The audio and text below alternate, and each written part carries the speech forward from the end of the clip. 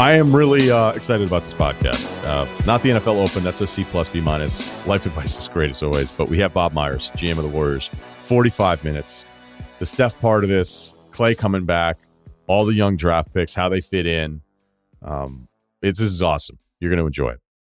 It's the Ryan Russillo podcast presented by FanDuel. The road to the NBA Finals starts now, and FanDuel is the best place to get in on the action. Right now, you can check out the new and improved Quick Bets, which are back and better than ever for the NBA playoffs on FanDuel. Find what you're looking for faster and easier with more props right at your fingertips. You can check out live bets like 3-minute markets and exclusive live bets like quarter player props, player assist combos, and more. So download the app today and bet with FanDuel, official partner of the NBA. The Ringer is committed to responsible gaming, so please visit rg-help.com to learn more about the resources and helplines available and listen to the end of the episode for additional details. Must be 21 and older, 18 plus in DC, and present in select states. Gambling problem? Call 1-800-GAMBLER or visit rg-help.com. This episode is brought to you by Hotels.com. When I went on my last holiday to Cape Town, it was amazing. My friends were there, the weather was phenomenal, and most importantly, the food was fantastic. But one thing I struggled with was finding the right places to stay. You know, all I want is a great bed, a fantastic shower, and breakfast that doesn't end at 8 a.m. I'm on holiday, I'm still sleeping. I also like ease, and the Hotels.com app easily helps me to find a perfect hotel for every trip. Whether you're looking for a family-friendly getaway or a relaxing spa weekend, on the Hotels.com app, you can compare up to 5 hotels side by side. Now, why would you want to do that? So you can see prices, amenities, and star ratings. And best of all, you don't have to switch back and forth between options. See? Ease. So, start planning your next getaway and find your perfect somewhere in the Hotels.com app today. Before we get to the Bob Myers portion of today's podcast, I want to start with last night. A great, entertaining NFL game on a Thursday. And there's plenty of people that will look through it and say, you know, we really probably complain about Thursdays too much because it's the only game that we're watching, where we have just as many games that are bad on Sundays, but it's not the only one. So that's why it kind of gets lost in it. But in this case, we all won, right? Kansas City won a shootout against the Chargers. Mahomes won because, and we'll get to what he did towards the end of that game, because, you know, with Mahomes, whenever it doesn't look perfect, it's like Steph Curry missing a three. You're like, how did he miss? Like, I expect it to go in every single time. I think because of who Mahomes has been and some of the stuff that he has on his resume, we expect him to be a superhero every single time. And for stretches during this regular season, despite this Chiefs run, which again, we will get to, there have been moments where he looks human. I mean, even that pick to Nwusu, where that's a defensive end batting a ball up in the air, and you think, okay, great defensive play. He jumped the route on this kind of pass out to the flat, and then he catches it. Nobody makes that interception, right? No defensive linemen, linebackers, a little bit more likely, but defensive ends making that kind of interception, it doesn't quite happen. So you're thinking, like, what the hell? Like, what's going on? He had the throw to Mecole that went into the dirt where he said he didn't grip the football right. He missed Kelsey on another one. So he had these moments, and you're going, do I have to? And I don't want to do that. I wasn't going to do it on a Friday anyway, despite whatever the outcome was. I'm sure if the Chargers pull that game off, you'd have some corners going, this Mahomes. I'm not quite sure, because I've always been all in on it throughout it, even when it looked not to the standard that we'd expect, because the standard has been absurd in the past. You know, down 24-0 to Houston in the playoffs a couple of years ago. They outscored the Texans 51-7. Who does that? Mahomes does that. They were down to Tennessee. You know, granted, it wasn't 24-0, and then they were down in that Super Bowl and their win against San Francisco, where you're like, wait, is he going to lose this game? Nope, he's going to figure it out. He's a superhero at the quarterback position, and I think he reminded us of that, and that's why I just have a very hard time doubting him. So Mahomes won, KC won, football fans won. Did math lose, though? Did math lose? A lot of fourth downs. I think 4 possessions for the Chargers inside of the 5, scored once at one point. Here's the deal with the fourth down stuff, and I've been critical of it as an absolute, because I just don't believe there's really absolutes in almost anything, and I also don't like arguing the exceptions. But as we know, if you're going to follow the analytic path, you have to stick to it. You can't just kind of pick and choose. The only time I think that it does lead to some mistakes and you're not rewarded for the failure is when you go for it at the end of a half, like the Chargers did again last night. When you go for it on fourth down and then you don't convert and the half is basically over, you're not being rewarded with your risk of also having amazing field position and probably the scoring probability that follows your next possession because it's likely that, a team that's backed up at its own 1 or 2 yard line isn't exactly going to move the football 98 yards. Yes, it does happen. It doesn't happen that often. So I don't mind going for it in 4th and goal in most situations when it's that close to the goal line, but I don't love kind of giving away the advantage of that defensive possession after it if you don't get it. So the math part of it is always very aggressive. And baseball was at the forefront of this, where it wasn't so much the baseball math. It was just that the math people told you if you didn't buy into what they were doing that you were a fucking moron, right? It got like nasty. And it was almost like the old soccer guy analogy that I use. It wasn't so much soccer. It was that soccer guy was telling me I was stupid all the time. So then it made you kind of root and not like soccer, or root against soccer and not like it.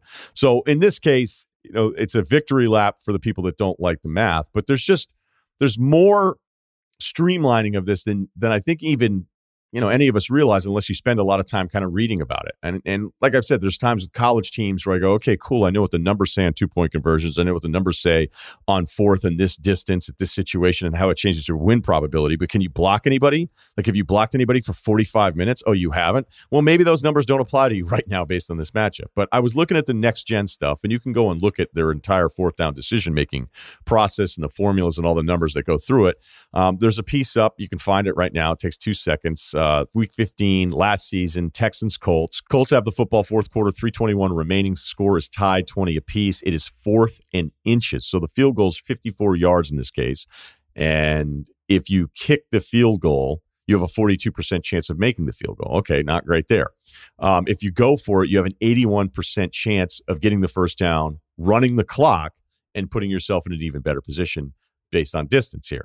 So if you go for it and then convert at 81% chance, your win probability goes from basically 69% to whether a field goal goes in or not, which is a less than a 50% proposition, at 56%. So basically you're looking at something that I have an 81% chance of converting, giving me a path to a 69% win probability versus 56% on a field goal that's less than 50. And again, win probability I make fun of just because of how often it shows that it's 99% this other team was going to win. And then you're like, hey, they lost again. So maybe these aren't as cool as you think. But specific to the 4th down stuff, this is what a Brandon Staley's looking at every single time.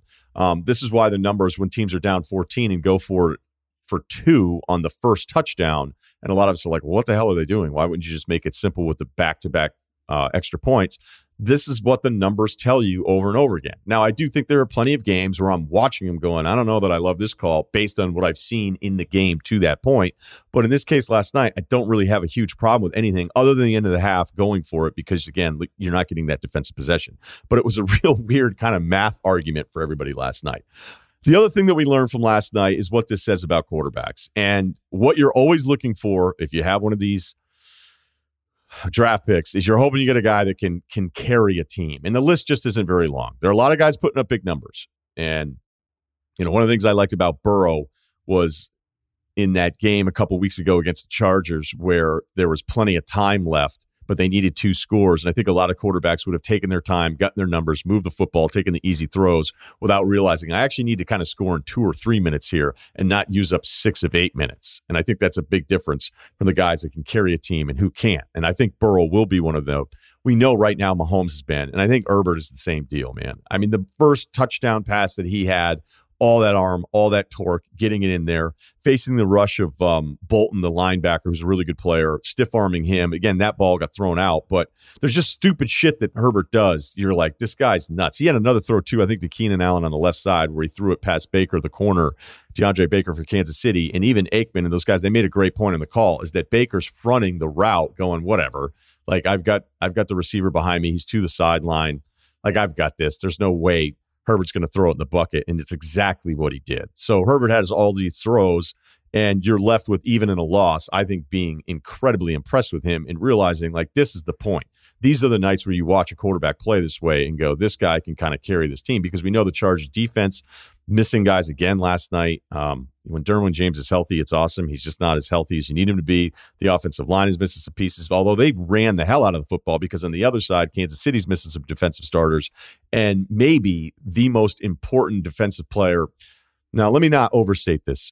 Chris Jones is the most important defensive player to the Chiefs. I don't know if the list of NFL defensive players is longer than 5 as far as who is the most important to his team.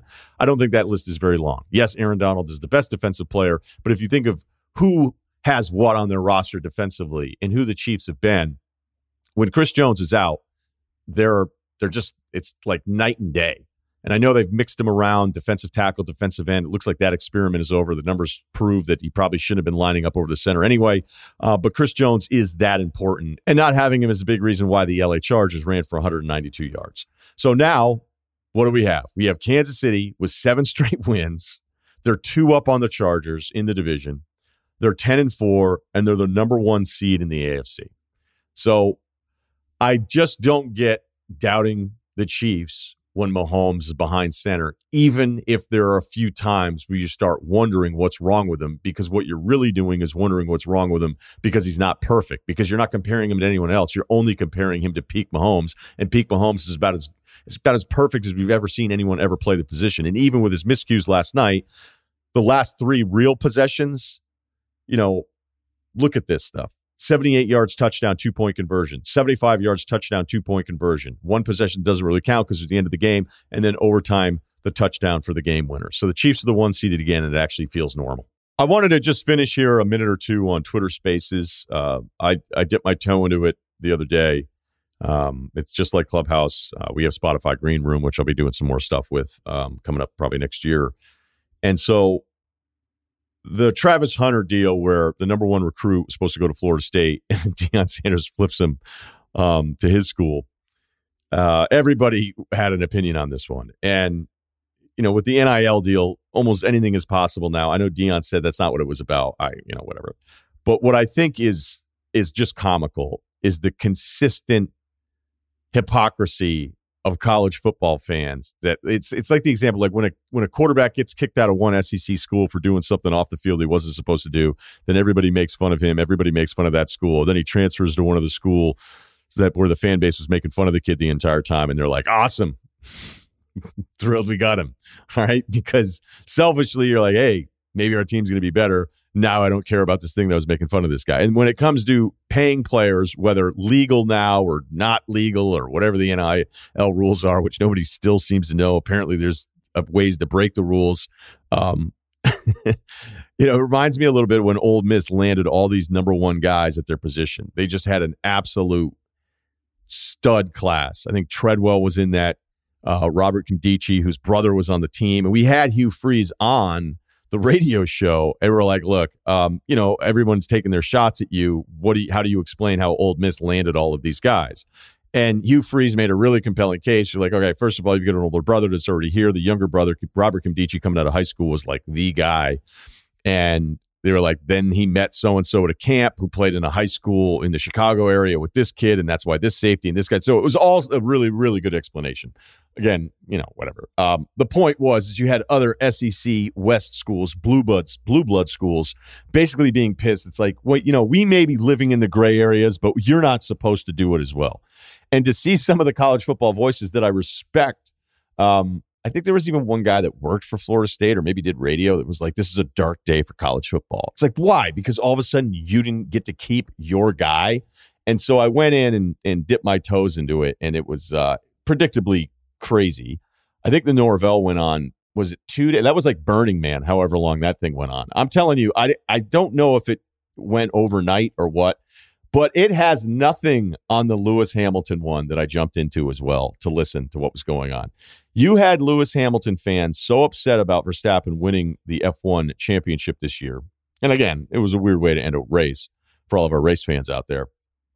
But there were people arguing or making the point that, Lewis may retire because he's so distraught after this decision. That is there anyone on the Twitter space that knew the Obamas? Could anyone reach out to Michelle? Somebody was like, could we reach out to Michelle and then maybe even Barack to just inspire Lewis? And then there was an engineer who came on who said he worked for Red Bull, but I don't think he was working on the cars. Maybe it was the can. And he goes, Max is dangerous. He is pushing the car to the limits, and he will kill someone at some point. So that's a take to put in the old tank bank for later date. But that, like when I listen to that stuff, I'm like, man, I thought college football was crazy. F1, I'm not going to go on any F1 message boards. I'm probably done with that, but I did experience it for a little bit. And part of me was like, wait, is this how a lot of people think about things? Because that would be crazy. This episode is supported by State Farm. So look, a little rock hit your dude's windshield on the highway. And at first you're like, what is that? I'm like, oh, it's just a little mark. Nope. Now by the end of the ride, it's a big crack. And it'd been a while. So I check out the State Farm app. I go, hey, this is what happened. And the funny thing is I was like, do I want to go app first or do I call? Old school guy, probably should call. It's like, let's check out the app. Not only did it take a minute to get done, they set up the glass replacement. They told me the estimate ahead of time, said, you want to go ahead with it? And I was like, now I understand. It's all in front of me, all done. I don't even have to talk to anybody. That's how efficient the insurance game has become. But really, the only words you need to remember are, like a good neighbor, State Farm is there. State Farm has options to fit your unique insurance needs, meaning you can talk to your agent to choose the coverage you need, have coverage options to protect the things you value most, file a claim right on the State Farm mobile app, just like I did, and even reach a real person when you need to talk to somebody. The app was so good, I didn't even need to do that. Like a good neighbor, State Farm is there. Learn more at statefarm.com. This episode of the Ryan Russillo podcast is brought to you by McDonald's. McDonald's French fries changed my life. They taught me to want. They taught me the taste of anticipation. There's no wrong way to eat a French fry from McDonald's, unless you're eating my French fries. Get your favorite McDonald's fries today. Golden State's been one of the biggest stories, and Steph Curry certainly at the center of that with the record-breaking chase this past week. And Bob Myers, general manager of the Warriors, good enough to spend some time with us. Okay, so there's a lot of stuff I want to get to here, Bob. But what was Steph Week like for you? Because it was fun to see everybody care about this record, which I wasn't really used to anymore in sports. But I know you traveled out to New York for it. He was very, honest about what it meant to him. What was this like for you, for somebody you've watched this long?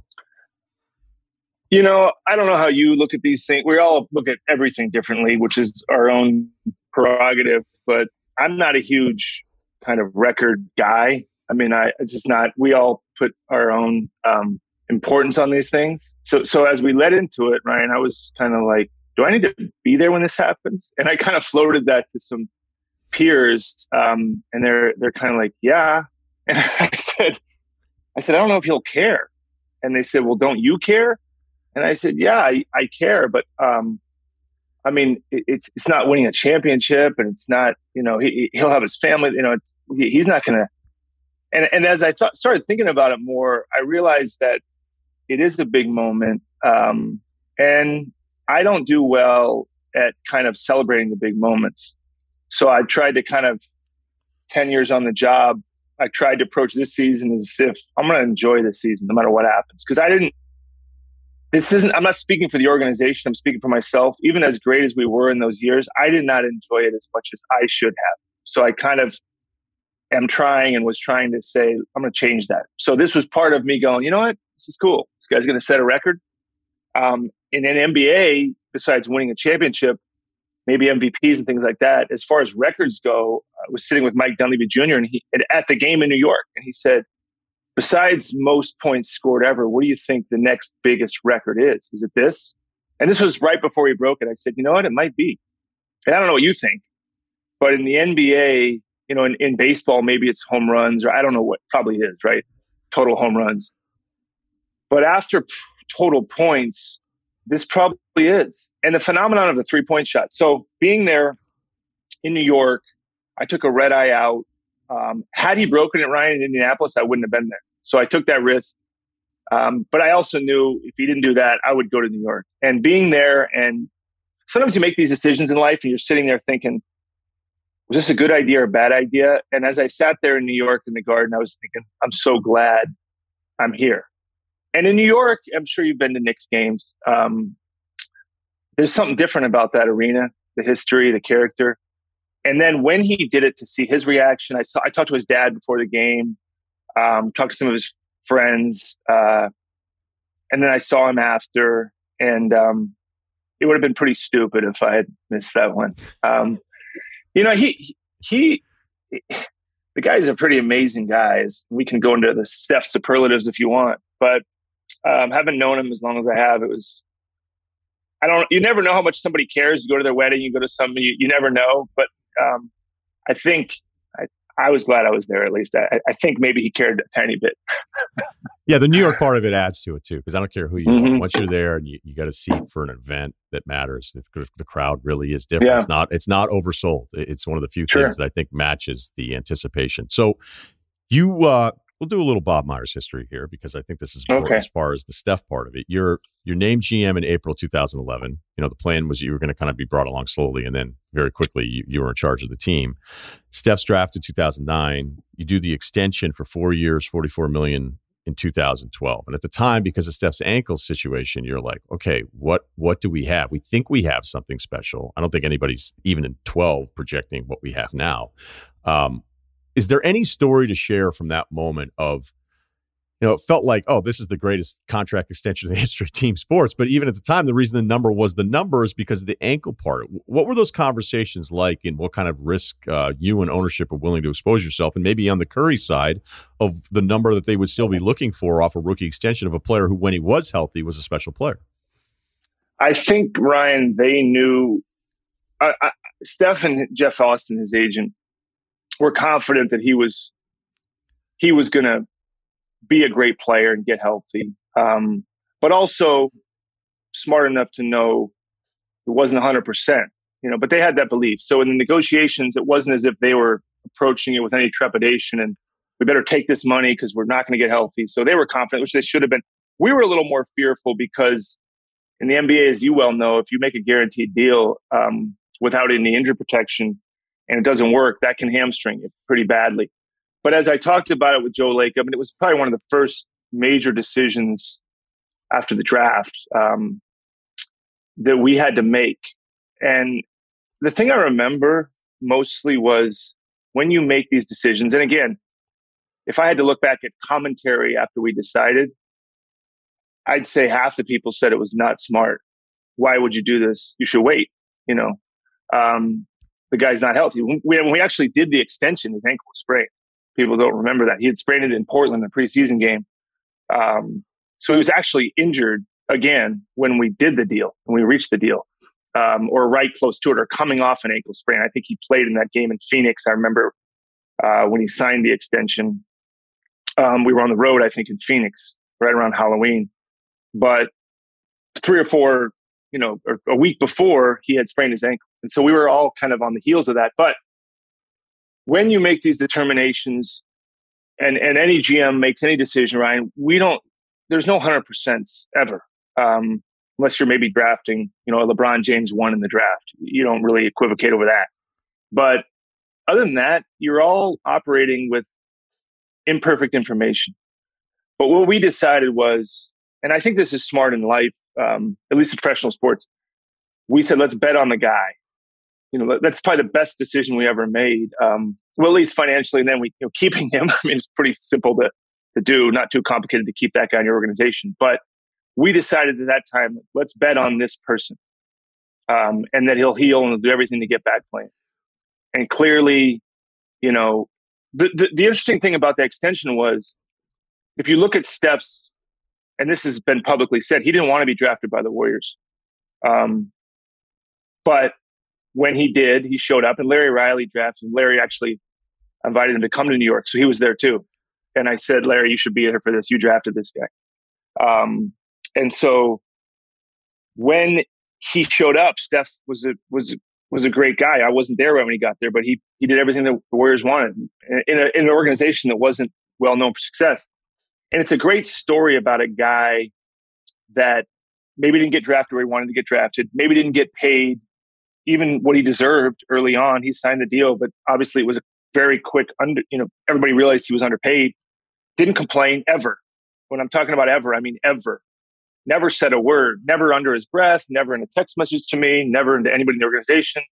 Can't believe I'm making this. I mean, he wasn't even the highest paid player on the team, I think, until about 6-7 years into his career, because he had the 4-year rookie scale and then a 4-year extension, I think. So 8 years, I think for 8 years, Steph Curry, I'd have to check, was not the highest paid player on the team. So going through all that, not a word of complaint. And that's who he is. And then believing in the organization. And it's a good story of perseverance. I think that's what a lot of people lack these days, is getting through a situation, right? Everybody thinks Steph Curry walked in the league and Warriors were great. We were not great. We were anything but great. The brand of the organization was awful. A lot of people didn't know where Golden State was. This guy showed up and was part of the solution. And everything he has received in the last however many years he's played, he's earned.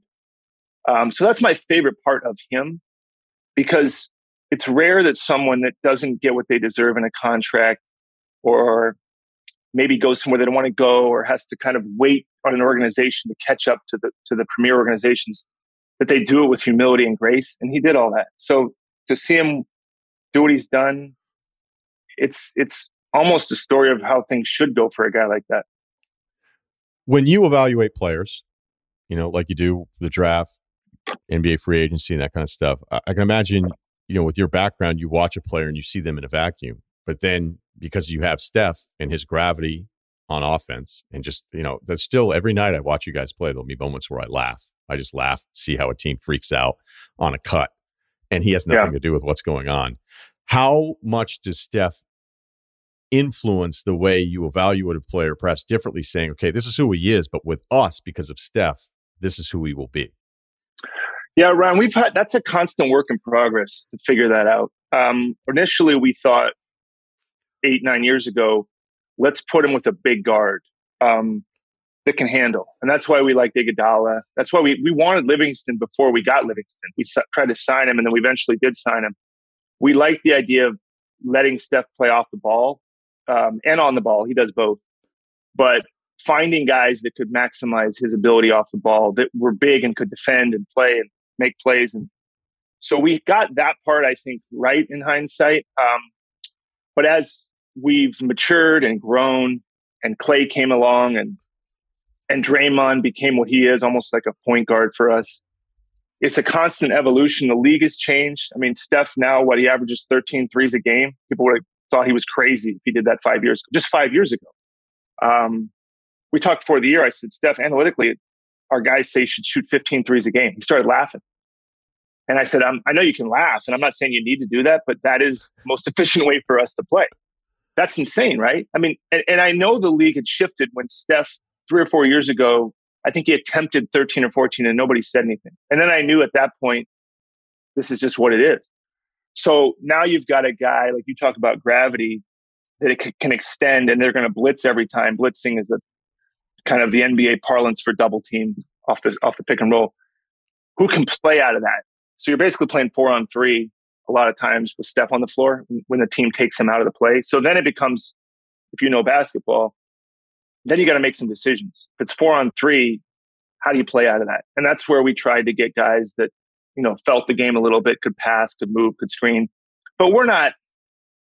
I think a lot of teams want those guys, Ryan. I mean, we're strapped with how much we can spend, and you want to also, find the right mix of guys, young and old. But we're not. Steph makes it a heck of a lot easier because he almost immediately by himself gives you a good offense. So then it's about building a good defense, maximizing that offense. The one time about 5-6 years ago, I played basketball with Steph. They needed a guy. This was maybe 6, 7, 8 years ago. The thing I'll tell you about what he does from personal experience. I'm not an NBA player by any stretch.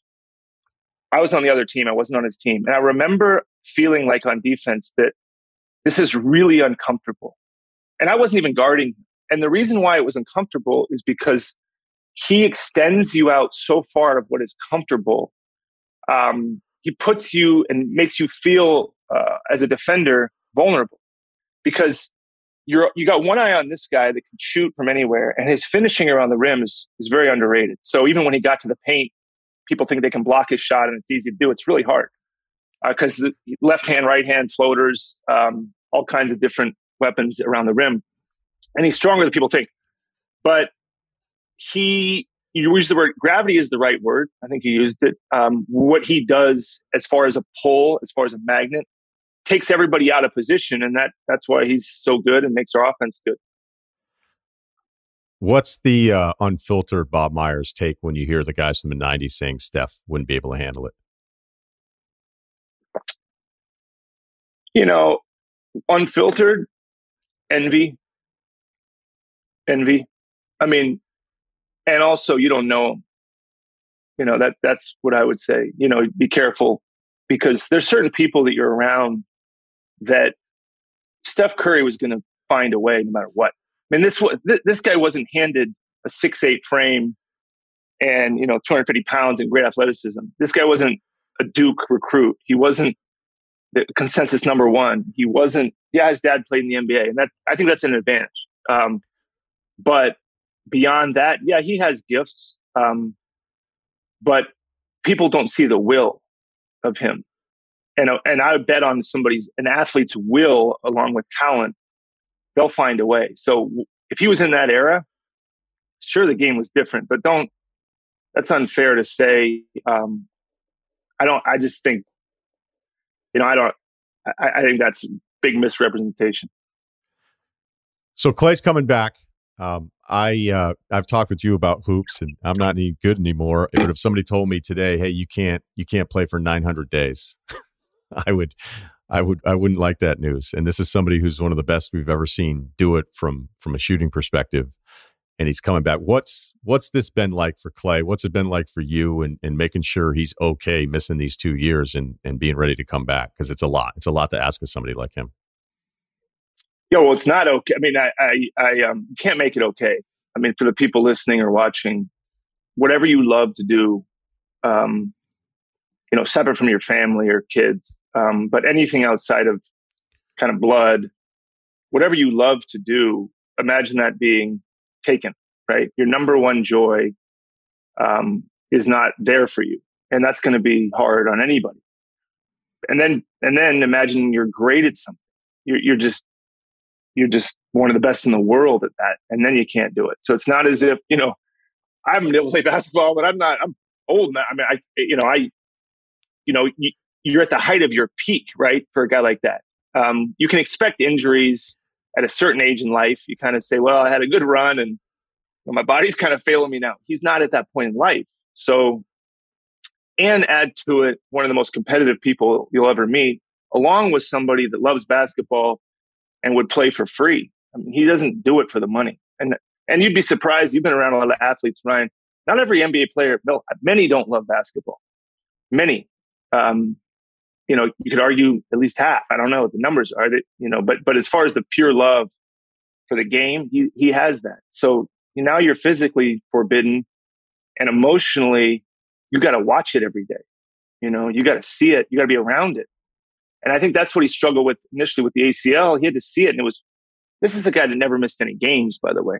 I mean, he never missed games. Just injuries weren't even something that he felt could ever happen to him. So then he gets the ACL, and then you add it to the Achilles, and it's human nature to say, why me, right? So you got to process all that. I can't go through that with him. I see him, we support him, but that takes a toll, and you just have to hope. And again, for the people watching, it's not the greatest tragedy, right? There's worse things in life. But athletically, an athlete in his prime to miss 2 years, separate from the awful things in life, is a rough road to hoe. But he's had ups and downs. He'd tell you that too. But we're close. And I told people, tell you, when he comes back, that moment, and I believe it'll be in our arena, I think will be the ovation he gets from our fans. And I hope the opposing team, and I'm sure our players, will be the best ovation I've ever seen in my life, and all the sporting events I've been to, and the most deserved and the most authentic. And I was more emotional at the Curry thing than I thought I would be. Watching him, I didn't think I started thinking because when you hit these moments, what makes a championship for me emotional is you look back on your life. Those movies you see, Ryan, and then they rewind, they do a quick 2-minute collage of how you got there. And it's kind of an emotional thing.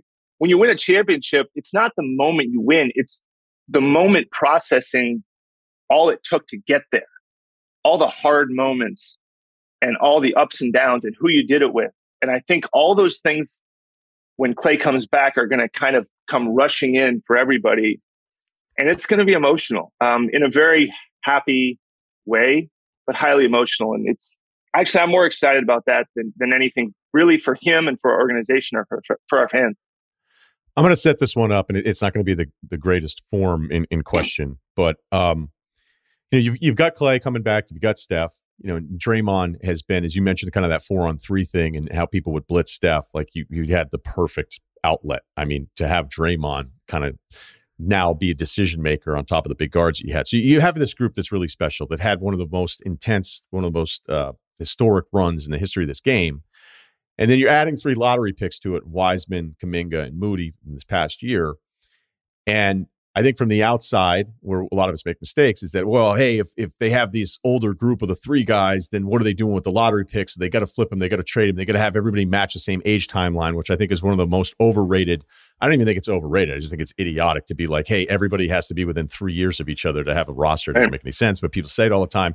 What has it been like balancing probably some of the opportunities that you could have had to have somebody fit the timeline a little bit more, where it's like, are we going for it? What are we building? You have this 2-year void. I mean, it's a very odd story and a roster where I think a lot of people have a lot of opinions about what it is that you're trying to do. And maybe it's really simple. Maybe it's just, hey, we had lottery picks. We took guys that we liked, and then we have them on the team. So how do you balance kind of all these different things and trying to feel like you're maximizing the 3 older guys while also making sure that you're making the best long-term decisions, which isn't really an easy thing to do? Yeah, so a lot there, right? Like I said, it was going to be a bad question. Yeah, no, it's not a bad question. It's a lot to process and respond to. Shaping a roster is like a puzzle, right?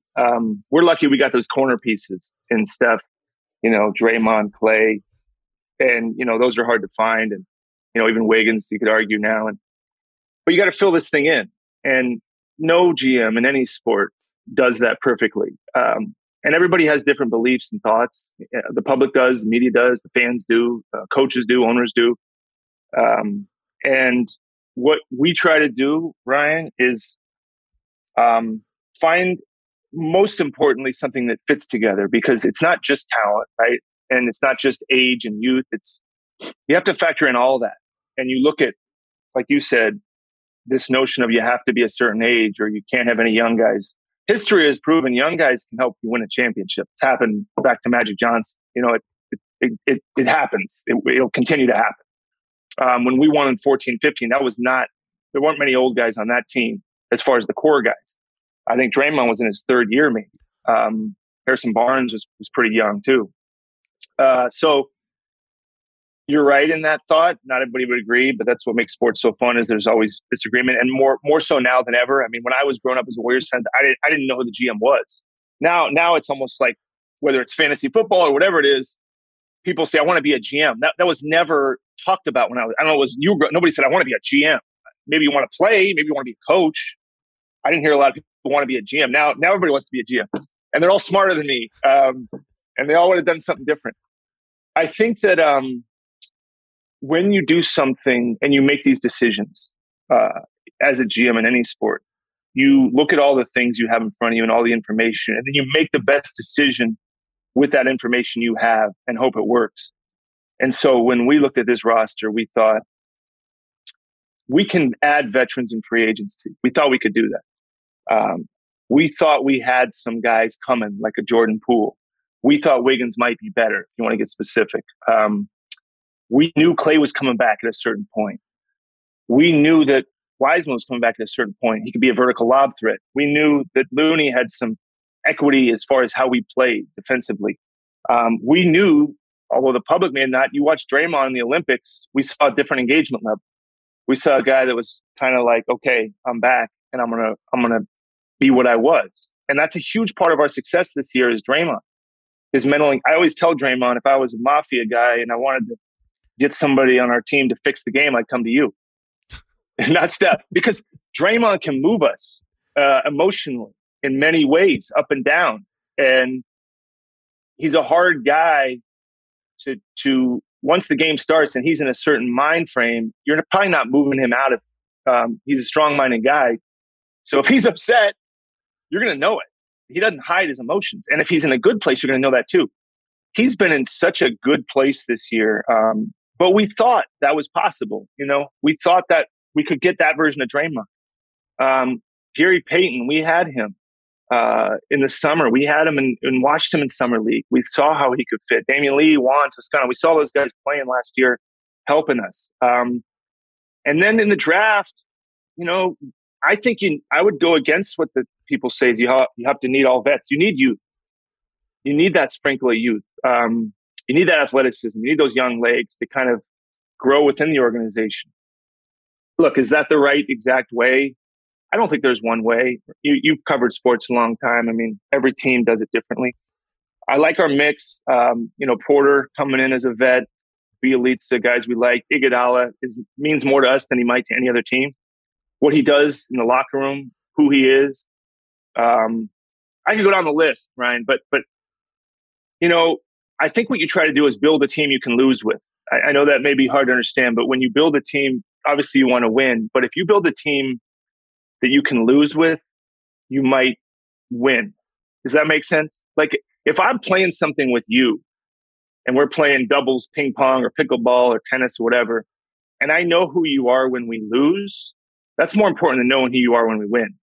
Because if I know I can live with you when we lose, then we can overcome whatever adversity comes our way. But if you're only a good guy when we win, and then we lose, you lose your mind, you start blaming me, start falling apart, well, then I know we're in trouble. So that's kind of back into some of these decisions and say character and temperament, skill set and all that, and you go from there. I don't know if you'll be able to tell me the truth on this one, but I'm going to try anyway. How close was the debate on Wiseman and LaMelo when you had the number 2 pick? How close was the debate? Yeah. I mean, it's hard because that year it was an unusual year because we couldn't bring guys into our facility, and so we didn't get the same access and things like that. But we targeted James. Obviously, we took him in front of LaMelo, and we debate everything, and it's always close. People would argue in one guy's mind it's close. In one guy's mind, he likes this guy more than the other, and we're pretty debate oriented. So it's not just me in a room where I just say this is what we're doing and shut the door. So we hashed out the whole thing as far as what we thought. We ended up ranking it the way we did, and we watched LaMelo. He had a great workout. When we saw him, we knew he'd be a really good player. But we ended up putting, obviously, James in front of him. Our actions showed that. And so we still believe James is going to be a great player. But the draft is probably always closer than people think. But it's different for everybody, right? It's not just my opinion. It's our whole organization's opinion.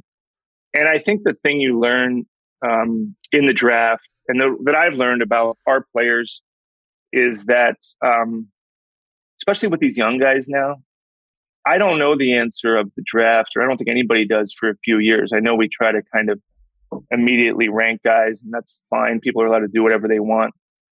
But I think James is going to have a great career. I think he's a great fit for us. He needs to be healthy. He needs to play. But I think he's just beginning his career. He's going to have a heck of a career and a long career. And, we're excited when he gets back.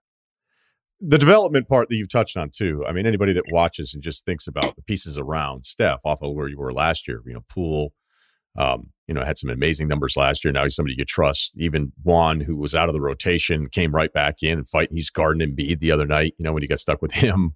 And then when I think about Wiseman, I think about him being in a different situation. It wasn't easy. This is somebody now who hasn't played basketball for like 2 years since high school, and 3 games at Memphis and the beginning run that he had with you. But something that I always try to say is, like, even when it's disappointing, you have to be understood. Like, he's held to a different standard. He's held to a completely different standard, where I think if he were a team that was still lottery bound, he'd probably be getting 20 and 10 rolling out of bed, because physically, I think he is that special. He has moments physically where I go, there's not really anybody else that's doing this kind of stuff. Again, he's not the only guy. So when you say, hey, I think he's going to be a great player, like, he's coming back too. Like, where is he now, even without the games in his development, compared to where he was kind of thrown into the fire? Look, I'm with you, but when I say I believe in him and think he can do all those things, people think I'm being defensive or I'm just promoting our guy. I agree. I think he is just like Kuminga and Moody. They're not getting to just go out there this year and run around. Their minutes are limited. They're on one of the better teams in the league right now. So they don't get that leash or ability to make mistakes that a lot of young rookies get. It's rare a team like ours gets to draft guys that high. So, I look back at a guy like Jermaine O'Neal, who Arn Tellman and I represented early in his career, and he didn't play for 4 years in Portland. But I remember going to a summer league game down in Long Beach when they used to have it down there in LA and watched him. And I was new in the business. Arn had just hired me, and he said, "Can you take Jermaine?" Or I went down to the game with Jermaine and went to eat afterwards. And I watched him. He had like 20 and 15, and I'm watching him like, this guy's unbelievable. Like, why isn't this guy playing? But he was playing behind Brian Grant and Sabonis, I think. That team was loaded, by the way. They had like 10 guys. Yeah, 10 guys. And he was miserable. And I remember thinking, and I was talking to Dunleavy Jr., who works with us, and his dad was a coach. And he said his dad told the GM, "Don't trade this guy." He goes, "This guy's going to be really," because he saw him in practice every day. He said, "Do not trade this guy." And the GM, that was Witz, and whoever said at the time, like, "Well, we don't have room for him." And Dunleavy said, "He's going to eventually play." But they were working on year 3 or 4, and I'm sure Arn, I know, was saying, "Hey, if you're not going to play him, move him," which is fair, right? Everybody was right in the situation. And then Jermaine goes to Indiana, and he just blows up, right? So I don't know what James is going to be, but I do know he hasn't had a chance to do anything yet or show anything yet. 3 games at Memphis last year, we didn't know what we had. And I don't think even Steve would admit, we just kind of threw James out there. And that's hard for a big guy to do. We were posting him up on Ayton and things like that. We probably wouldn't do that anymore. I think Steve was trying to see what he was. So now it's about putting him in a narrower lane and letting him grow from outside of that. I think last year it was almost like the opposite. You saw his first game against Brooklyn. After that game, everybody said this guy's going to be the best player ever. It's just, it reminds you of how fast things move in this league. This guy's great. Well, now he's not. You see that happen every year. I'm extremely excited about him. Love the kid, love the work. Hopefully he's back here at some point soon. I think he's getting close to doing some scrimmaging and stuff like that. And we need him. We need his talent. We need his skill set. But I've learned in this business, Ryan, patience is important. Poole is a guy that, people wrote off after 4 games and said, this guy's the worst player. He's got the worst analytics in the history of the league. His shooting was, why'd you take this guy? A lot of draft boards said, he was supposed to be 50th. And I'm not patting our back. It's not that we got it right or wrong. The story is relevant because it's indicative of this immediate criticism or praise we live in. Let it breathe, right? Let it breathe. And if we're wrong on something, yeah, we got it wrong. Okay, whether it's any draft pick, okay, yeah, we got it. But to anoint someone soon or denounce them isn't right. But that's I can't change that, right? Yeah. I can't change that. So we're excited about James. I think he's going to be a great player for our franchise for a long, long time. We need him to accomplish the things I think we want to accomplish this year. We're going to need him. And I'm excited, like I am for Klay, for James to get back. 2 more things, and I'll let you go because you're a busy man. I watched Kuminga. I watched the G League stuff. It was all over the place. And then I was like, this isn't enough. I don't have enough here. All right. So I started watching the New York Rens stuff, and I was going back and watching his AU, and I was like, okay, he's way bigger than everybody else. Right. He's not like crazy, he's not twitchy quick. Again, him next to Jalen Green too made Kuminga look slower because Jalen's just physically, in elite level. And I was like, all right, when he's running the offense, it's kind of funny because he's this huge high school kid and he's just destroying some guys. He's got like a little turnaround on the baseline. Like, who taught him that? Because it's actually comfortable. But I would admit it was, and again, this is just my spare time getting eyes on guys before the draft. I was like, I don't know. I don't know what to do with him. I don't know what to do with him. And because I think you guys have such a great organization, you taking him, it's like the old Spurs thing back in the day. When the Spurs took somebody, if I didn't like him, I'd be like, I guess I'm wrong because it's the Spurs. Yeah. What was it? What was the Kuminga discussion like? Because I'll tell you, he seems like with a little bit more of with I don't know if blinders isn't the right word, but like in a system with you, I'm more impressed in the small bursts that I've seen from Kuminga, where the freelancing scared the hell out of me. I'll admit before we get to the NBA. So I'll answer it. Who did you like?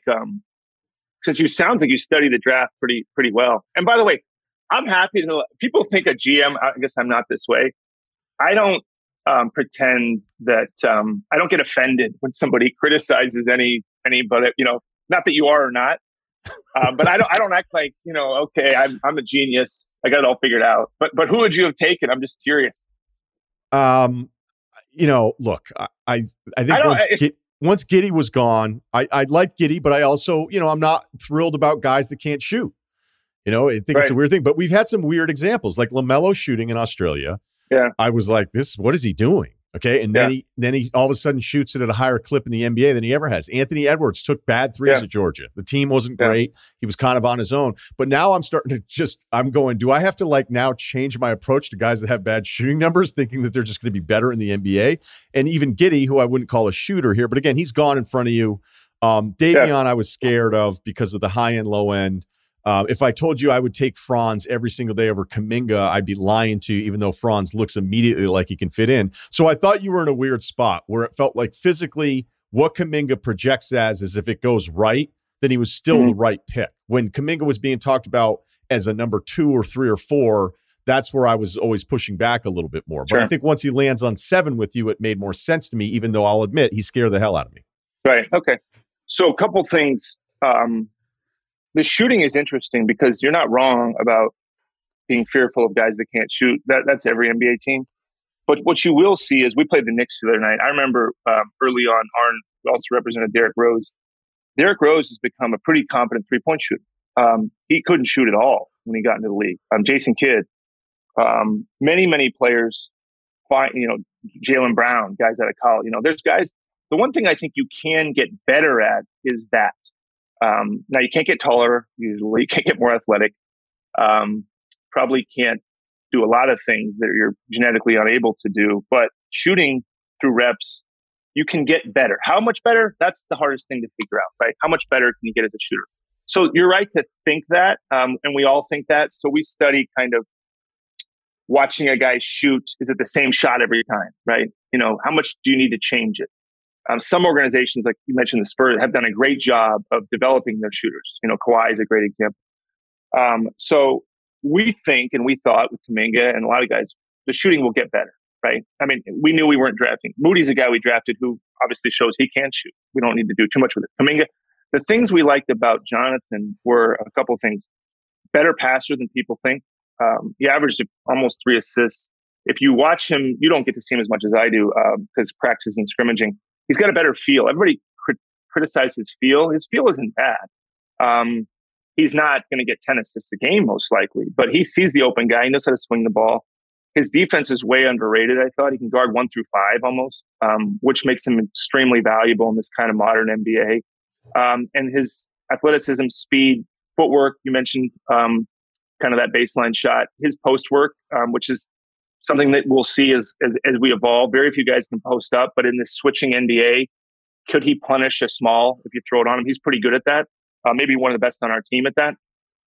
But he's 19 years old. I mean, literally turned 19 2 months ago in October. So this guy he probably should be a freshman in college right now. I mean, there's guys that were drafted around him that are a year older than him. They're in the top 5, top 6. So we think at the draft at the top, when you build a team, the difference between a star and a role player, the teams that win or are great, it's your best players that differentiate you. You can't ever win with a bunch of role players. And I'm not talking about this draft or any other player in particular, but our belief is you have to take swings on guys that could become stars at the top. And you might get it right, you might get it wrong. But if you get it right, and all of a sudden 3, 4, 5 years down the road, you have an all-star, right? Or an all-NBA guy. That is so hard to find that you have to try. Problem is now we're drafting 19-year-olds that have played limited games. You don't really know who they are work ethic-wise. You and I at 19, we were probably a mess, to be honest. I mean, we didn't know who we were, our work ethic, how we would deal with money, success, pressure. So that's the hardest thing we do. It's not necessarily watching their physical abilities, it's seeing what they'll become mentally. That's, I think, the biggest challenge. But what we saw in Kuminga was great upside. He's a great kid. And on our team, he's just not going to get the same run.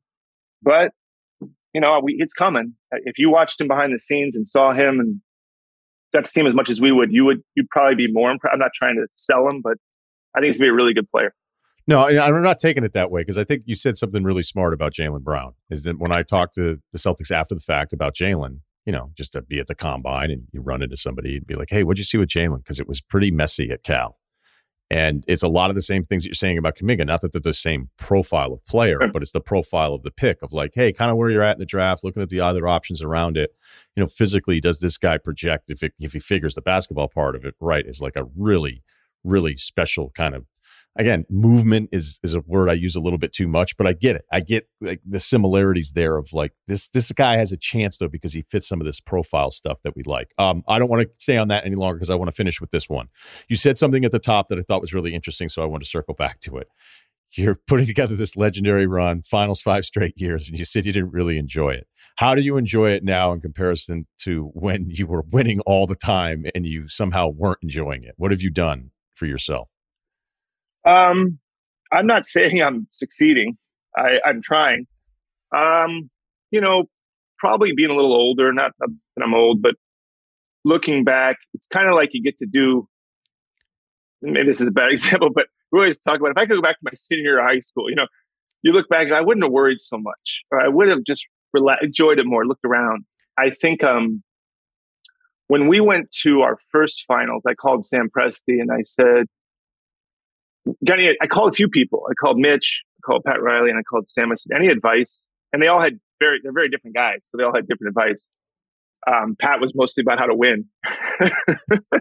You're telling me Pat Riley and Sam Presti are different? Yeah. No.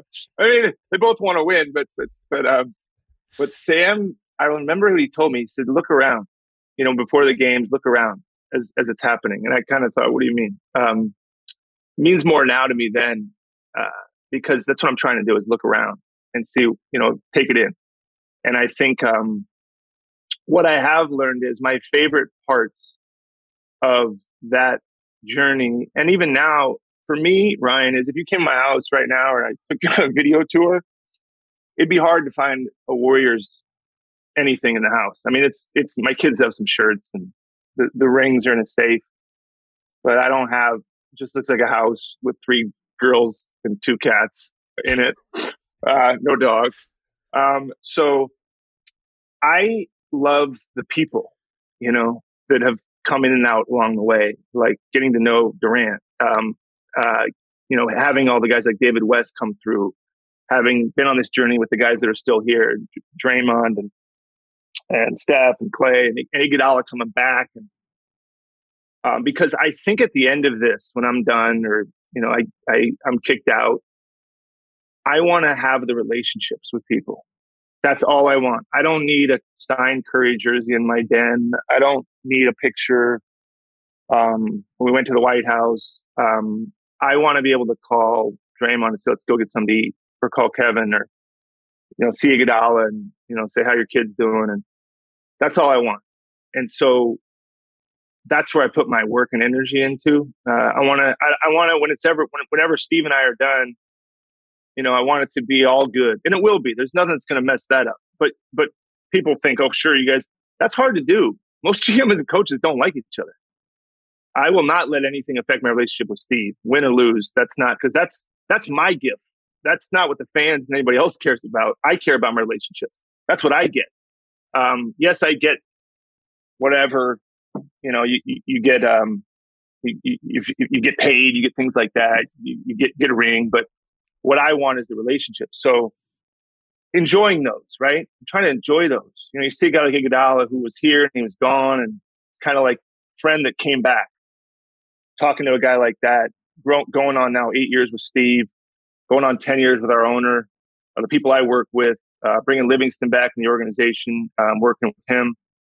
That is not whether we win or lose our game tonight. That stuff shouldn't change. But in an industry where all that matters to most people is the winning and losing, which is that's fine. Everybody can look at it however they want. When we won 73 games and set that record and lost in the finals, many people said that's a failure. And I learned then, I said, that's not my definition of the season. You can have that if you want, but I know what went into that season.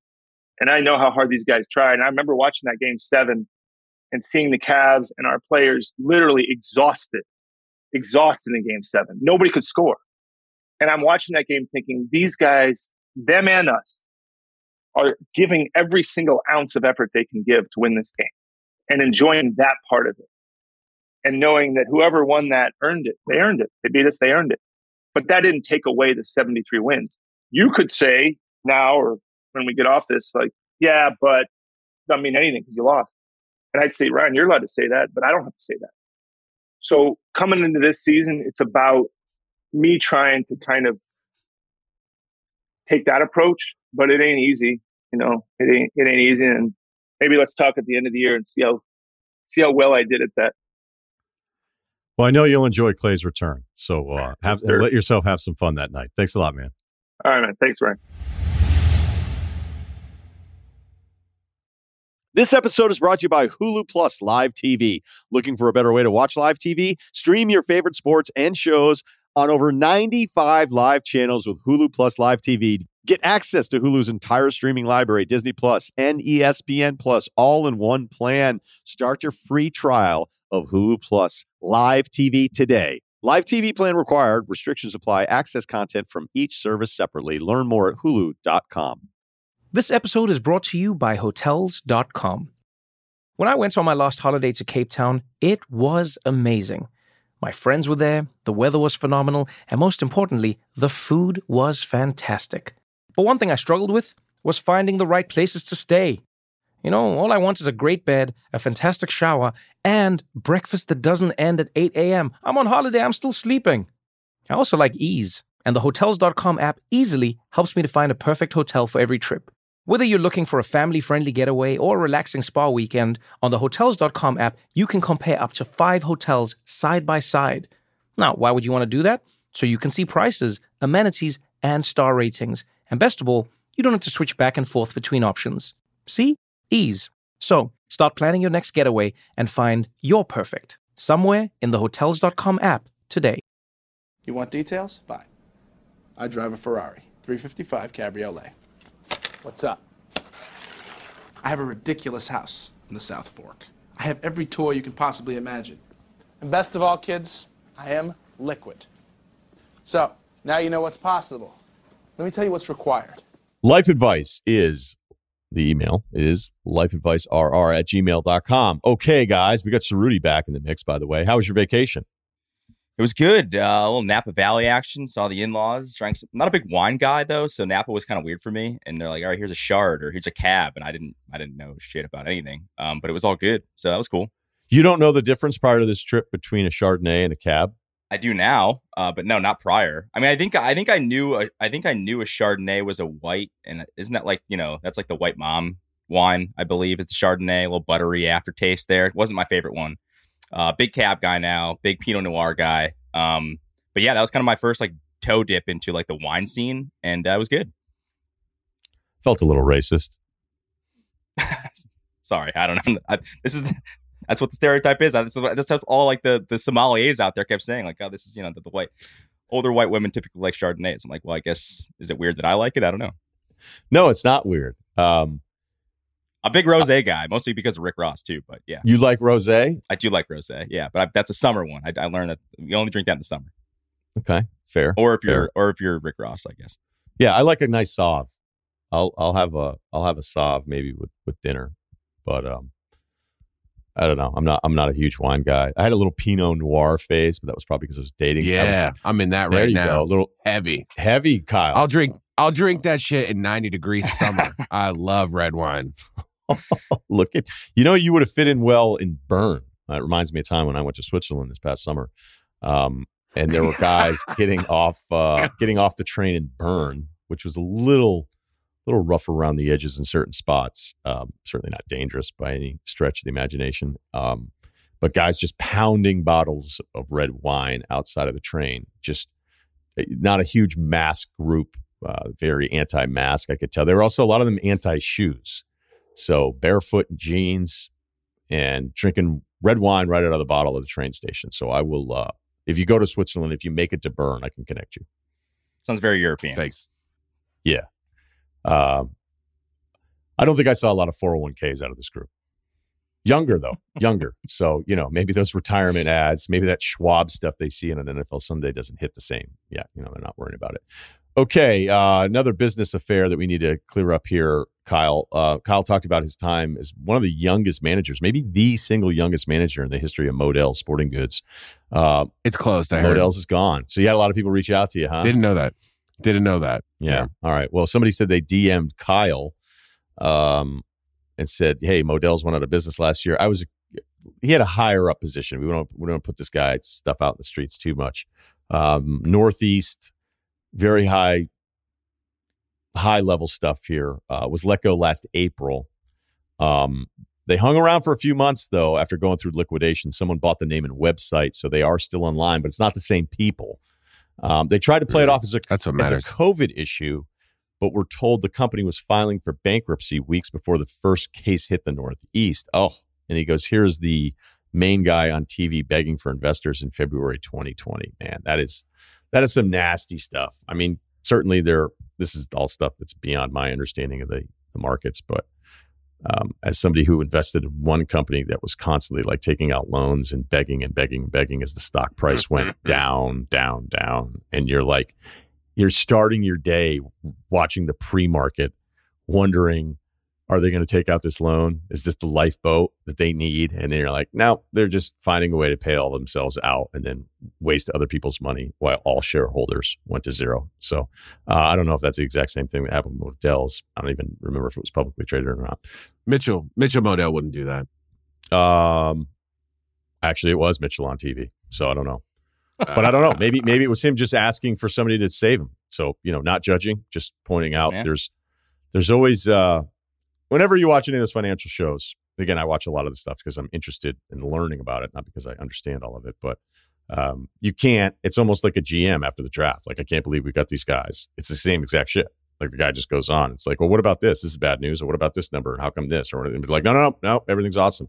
Everything's awesome. Because you can't go on those shows and just go, yeah, you know what? Things pretty tight around here. Don't see any wins on the horizon. Could be out of business here in 2 years. Thanks for having me. You just can't do it. All right. Let's get to a couple here. Friend fight injury. Oh, this is good. Okay. 6'1", 160. Last weekend, me and a couple friends drove up to visit some of our buddies at a Big Ten school. The plan was simply to hit the bars and have a good time. Everything was fine. We had a good time. About 1:30, 2 a.m., near closing time, me and a couple people from our group went to Jimmy John's for sandwiches. While in line, nice. I couldn't help but overhear another group of guys in line, one guy in particular, slander Joe Burrow. Oh, my God. Uh-oh. I'm not usually very confrontational, but being pretty drunk, I decided to jump in the conversation. Always a great idea. It ended up turning into an argument over who's better between Herbert and Burrow. I understand I'm in the minority thinking that Burrow is better. You are. But the guy I was arguing with was just making awful points and saying stupid things like Herbert owns Mahomes and that Herbert is the most gifted football player ever. I ended up just giving up on the argument, mistakenly told him that he was too ignorant to argue with. He didn't seem too upset at the time. That's a bad sign. Nothing happened. Him and his buddies got their sandwiches and walked out. As me and my two friends are walking out, these guys are waiting for us. We end up getting our asses kicked pretty badly. So bad that one of my friends who plays college basketball is out for 2 months with a broken wrist.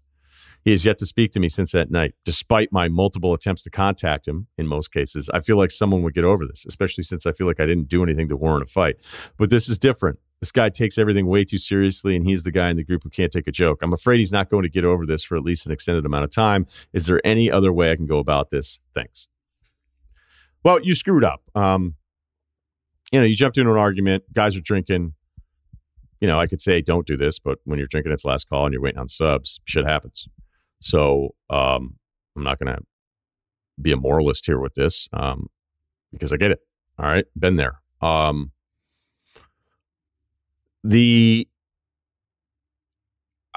never understand. But again, I have a really, really slanted, I don't know, skewed view of this stuff. Like when I hear people making dumb sports points, I do not get in the conversation. I don't. But again, I didn't have a career when I was 20 waiting for a sub either. So I would have been pissed about this. I don't know. So the fact that those guys didn't say anything to you and then waited for you, probably you should have known like, oh, maybe these guys like to fight and they're so mad about this that like you knew your chances weren't great. Like that they didn't yell and keep it going to show off and stick their chest out and all that kind of stuff at a sub shop. In fact, they were like, no, let's just grab our subs. They may have even eaten their subs and then kicked your ass, which sucks on top of everything else. So the question I have for you here, as far as trying to fix this relationship here with your buddy, who should rightfully be pissed, do you do this all the time? Because if you do it all the time, that's what this is about. If this is a complete one-off and you're not a 160 guy mouthing off to people about stupid arguments, then you really, there's not, you shouldn't feel bad about it. But if you do this all the time, then you should feel bad. Nice. What's that? You said doo-doo. And you said it twice. Yep. That's right, Kyle. I did. At 20, if he's taking stuff way too seriously and he's this emotional about it, I don't really know how I would fix it other than, what are you going to do? Buy him a gift? I mean, guys in their 20s don't really do that kind of stuff, right? No. Kyle, you wouldn't buy anybody a gift, would you? All right. No, well, what would you do besides not get your ass kicked, I imagine, at this stage? But go ahead. What would you do? It would be a real sorry. But honestly, if it's going past that, it's like, come on, that guy's a maniac. Like, it's hard for me to put myself in that position. Like we'd have to be arguing about something else. I wouldn't just be like, oh, your quarterback's not my favorite quarterback. Like I wouldn't do that. There's a time and a place for that, I think. And it's usually among friends, not among strangers. But so if we got our ass kicked, I would just have to say, like, I would say sorry, absolutely. But I'm not saying it more than twice. That's for sure. So you'd be fine. Because even though it's your fault and your friend broke his wrist, can't play college basketball, if he doesn't accept your apology after 2 months, you'd be fine never being friends with him again. No, I mean, he would have to be continuously not being friends with me. If we're in the same group, we're in a group of guys, we might even fucking live together, dude. I don't know how it works. I'm just saying, like, I would let the time heal. I mean, he's going to have to be healing anyway, but what's there to do? There's nothing to do. Yeah, I totally agree. I don't know what the expectation here would be. I mean, he's young. Like I remember when I was in college, I got into like a heated argument about we take the Whalers pretty seriously up here, and when we were some guy was like disrespecting Brendan Shanahan. I got so irrationally mad about it, and not to the point where like I would have never fought this guy over it, but I was so pissed off. And you just kind of grow out of that. So I don't think you're actually like a huge dick just because you argued about Joe Burrow at a sub shop. But I think what you said, Ryan, like, yeah, if it's like a habit, maybe like check yourself. But if it's a one-time thing and this guy got hurt, like, and you just say, I'm sorry, maybe you buy him a couple subs here and there because you guys like going out to get subs. But there's really not much more that you can do other than say, hey, dude, it kind of got weird. That's my bad. Get him some subs. Yeah, like the older me is not doing a good enough job realizing how little I probably would have cared at 20. But clearly this guy cares. He even though the friend may be a hothead. There's something that tells me the guy writing the email, this isn't your first time. Like if you felt compelled to argue about Burrow with strangers, that my guess would be when you get drunk, sometimes you probably make some dumb arguments, which, is not specific to you, but that's what you have to figure out. Is your friend mad because this is a pattern, or is your friend mad because he gets irrationally mad about a one-off, and then there's not really much you can do? I could tell you as an older person, if you care that much about the relationship, show up to his house, reach out, do something that would surprise him. You know what I mean? Send him a gift card at Jersey Mike's. I don't know, $50. I mean, $50 at 20 sucks. That would have ruined like a week for me. But if you care that much and it is a pattern, then maybe you do something like that. But at 20, look, guys don't do a very good job with this stuff ever. 20 is probably the worst time, when you're actually developing real relationships, because prior to that, like, who cares about 15 years old? But, I mean, there are things that you could do, but if he's not going to want to talk to you, then you're going to have to do something that surprises him with an act that shows that you're sorry. Although I got to get back to Cerruti being heated about the Whalers, because you're not a Boston fan, you're not a New York fan, you like the Niners, you like the Orlando Magic. Mm-hmm. You being prideful about the Whalers because you're from Connecticut shocks me, because I could think of you in the 1700s just going like, look, it's their boats. The only reason we're even here in the New World is because of England's boats. So, you guys want to start a revolution. If it wasn't for the English, like, we're all sort of English. I could see you being a loyalist. So that surprises me that you would be loyal to anything having to do with Connecticut, even though you've kind of been everywhere else with your sports fandom. That surprised the hell out of me. But I always say, like, growing up in Connecticut, like, you either subscribe to the New York or the Boston section, and I just never really did. But growing up, I went to Whalers games at the Civic Center, like downtown. What's up, Hartford? now the XL Center.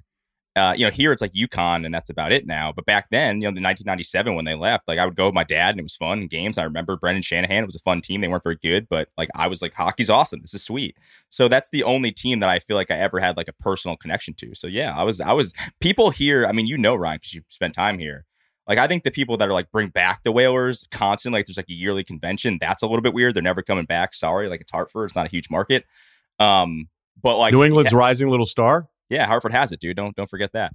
But no, when they were here, like, and I was a kid, that was awesome. That was like nostalgic. So the fact that they left when I was, I think, 9 or so, it was. I've just never that's always kind of been like my local team, I guess. And do not slander Brendan Shanahan. That was my guy. I went to a Whalers game when I was in Connecticut junior high, and me and my 3 buddies rooted for the Bruins the whole time. And it was me, 3 guys, and my dad. And the guy didn't know my dad was with us because my dad just sat there, was bored out of his mind. And the Whale won in overtime. And these old men that were so mad that we were rooting for the Bruins the whole time turned around and fucking like wanted to go. Like men wanted to go. We were like 13. Jeez. And then my father stepped in. And that ended that transaction. So, all right. This is a weird one. I'm not even sure if it's real or not, but it's so different. I'm going to read it. I steal to feel alive is the headline. 510-155. Pandemic has made me a routine slave. I go to bed looking forward to having a morning coffee. I order my Starbucks in advance via mobile app every day. A few weeks ago, I instinctively grabbed a grande, that's a medium, iced coffee and walked out. A few hours later, I realized I was drinking Sean's iced coffee. It took you hours to drink one iced coffee? I don't know if I believe that. He says sorry to Sean through the email. Not going to lie, I felt a little thrill. The next day, I intentionally did not order in advance, walked up to the mobile kiosk that is relatively unattended, grabbed another iced coffee, and walked out. I felt alive the entire walk home. Such a thrill. Note that the baristas recognized me but never used my first name. I've been intermittently doing this ad hoc for the last month.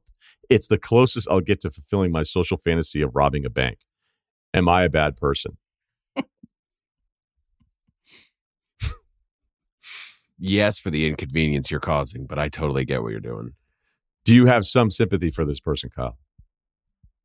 A little bit. I was really good friends with a guy who would normally be like a couple drinks in, and then it's like he stole the ornament off the Chinese restaurant counter, and it's like, wait, what?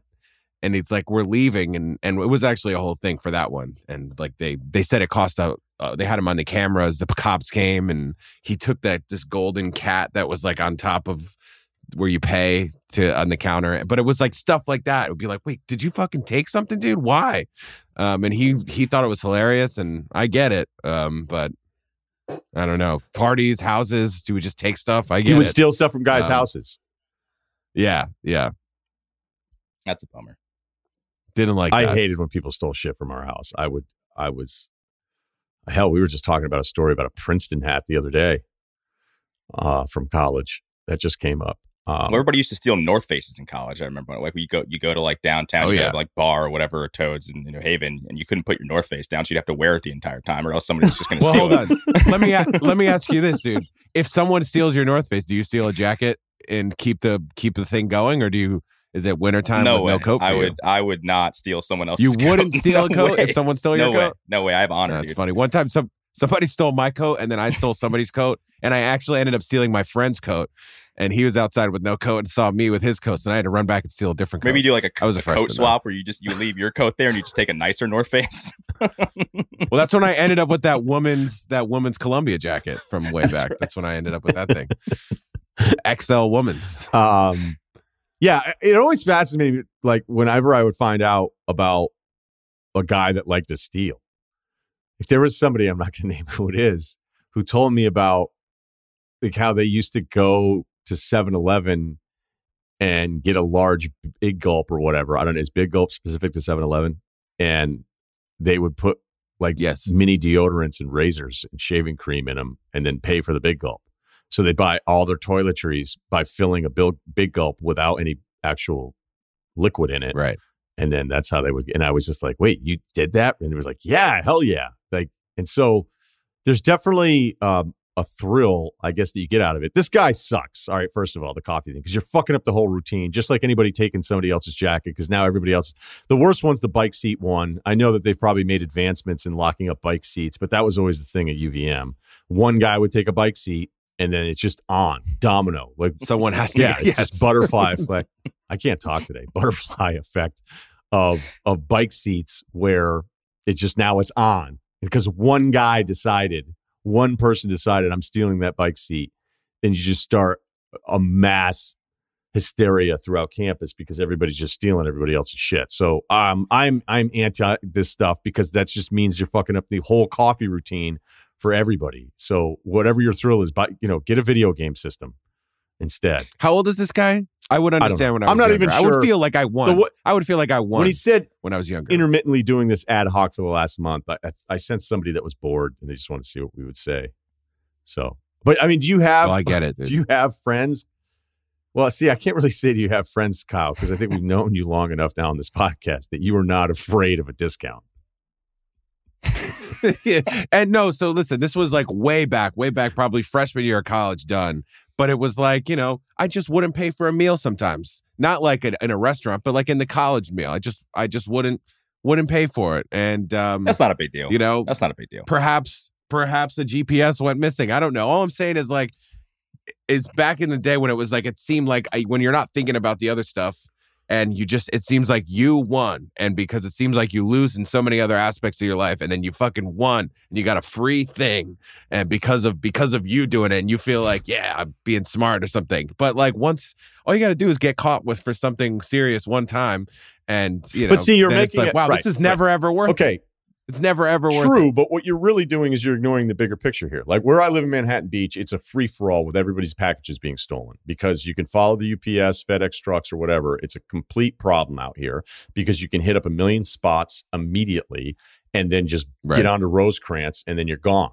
All right? I mean, that's just what happens. I watch the videos. It happens throughout the night, constantly, and I don't even know how the police can ever stop the entire thing. And so when you sit there and you think like, hey, cool, I'm winning because I got all this free shit. Like, do you know how many things you're fucking up? Like the kid's present that isn't going to be there now, and everybody can say, oh, well, everybody in Manhattan Beach has money or whatever. Who cares? And I get that there's some, that doesn't but matter. It's just not the point. Is that when you keep doing stuff like this, there's actually like impactful things that you're doing where you're screwing up a lot of things. So, I don't know. I don't, I know it's a coffee and it's whatever. And this guy, think about Sean, dude. Sean's coffee's gone every day. This guy's probably, what the hell? And you're gonna get caught because Sean's gonna be like, my coffee is never here every day, and they're gonna catch on to you at some point. This guy said he's just grabbing random ones every now and then. So from random Starbucks, it sounds like too. And then the rationale is like, who cares? Starbucks. Sean goes, "Where's my coffee?" And then Starbucks has to make him another one. Who cares? Starbucks makes all this money. Like I can understand. Yeah, shout out to bottlenecks, dude. That's how you get bottlenecks in Starbucks. I don't like that. I feel like you made it about and you know what, Kyle. No. And you know what happens is, no, you're right. I'm coming around now. Don't steal the GPS. Don't steal the coffee. I'm coming around because now what's going to happen is you're going to have to ask somebody who's busy for your mobile order at Starbucks because they're not going to just leave them out anymore because Sean doesn't have a coffee ever. So now that's the ripple effect is that you can't grab and go. You got to flag somebody down who's making their fourth espresso, and that takes the longest to make, as everyone knows. I'm just saying, like, now it's not going to be, the impact is going to be everyone else is slower now because Sean doesn't have a coffee enough times, and he's got to let him know. So eventually the coffee stealers are going to make us all lose. So you're right. Yeah, I don't think anybody expected me to come on the pod and say, I'm pro stealing. I'm down with this. I just find a different thrill. Like jump out of a plane. I don't know. Like do something else. Yeah, I think this is like, I know you think it's like kind of petty or whatever, and it is sort of petty, but I don't know. I think maybe you need to like upgrade the thrill game here to stop stealing from Starbucks. I think I've told the story once before, so you can always check me on these things. But I had a college, friend circle where there was one or two guys in the group that like loved stealing shit, loved it, breaking into cars, stealing ski racks, and they started like planning this stuff out.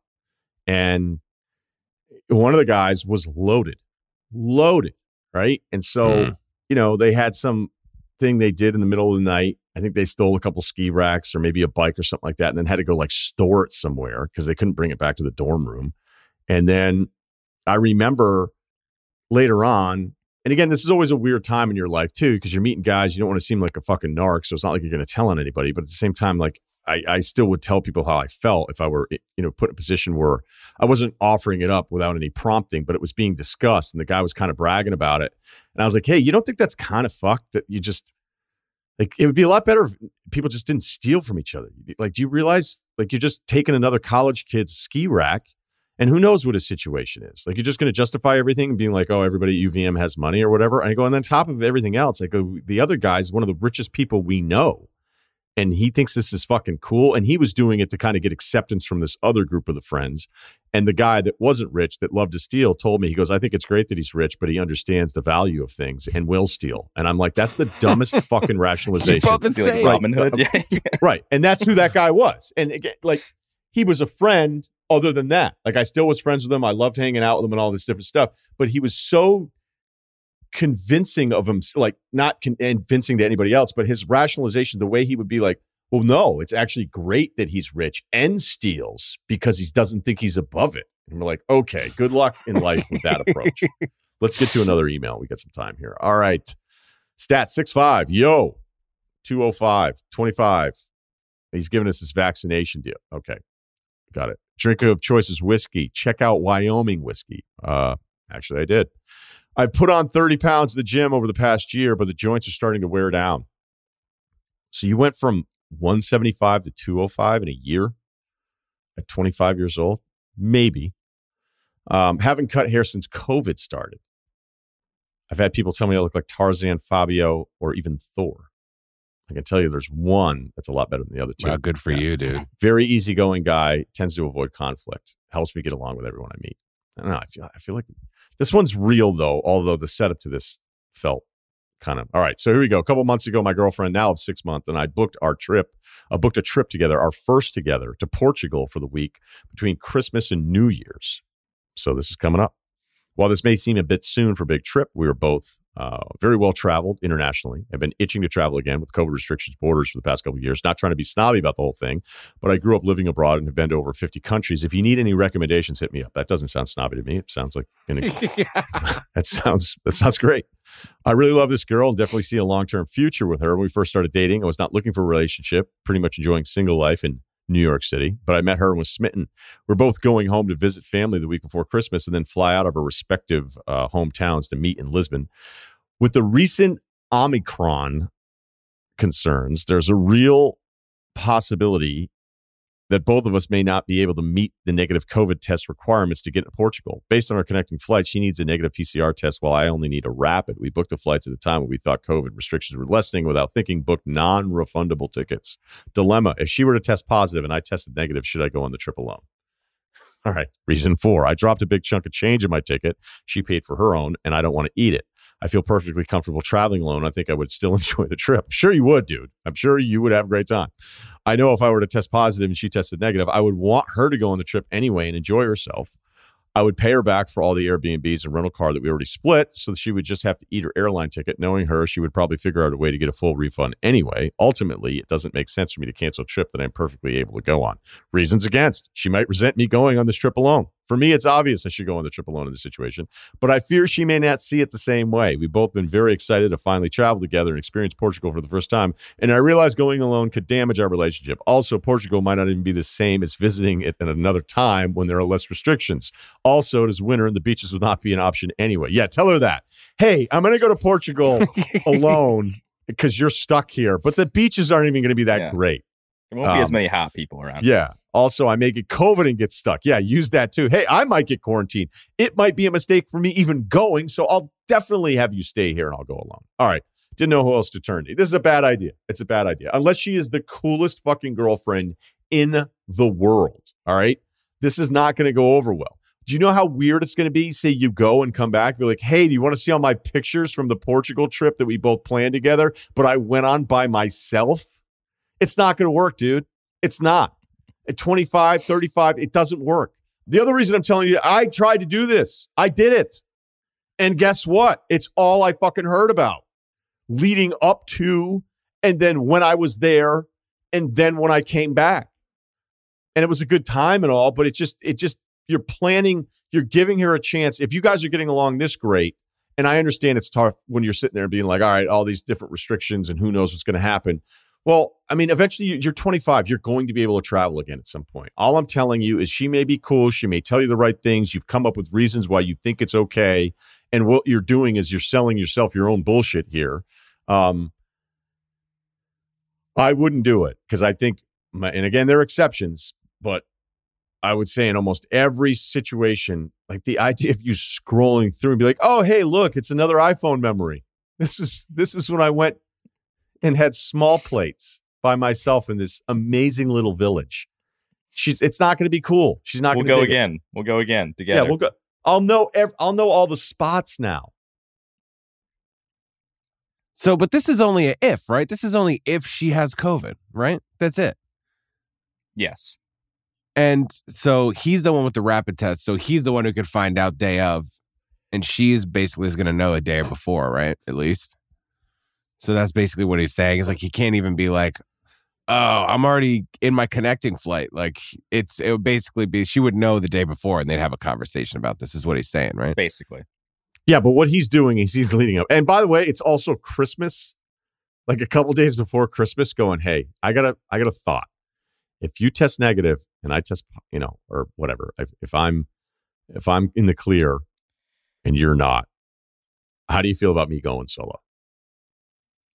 I think you do it the other way around, though. I think you say, hey, if I test positive, like, hey, I'd be cool with you going. Like, play it that way. Be like, hey, you can go alone. I wouldn't have a problem with that. And see what she says. And if she says, oh, yeah, okay, then maybe you actually have a leg to stand on there. But if she's like, no, we could never do that, then you know your answer.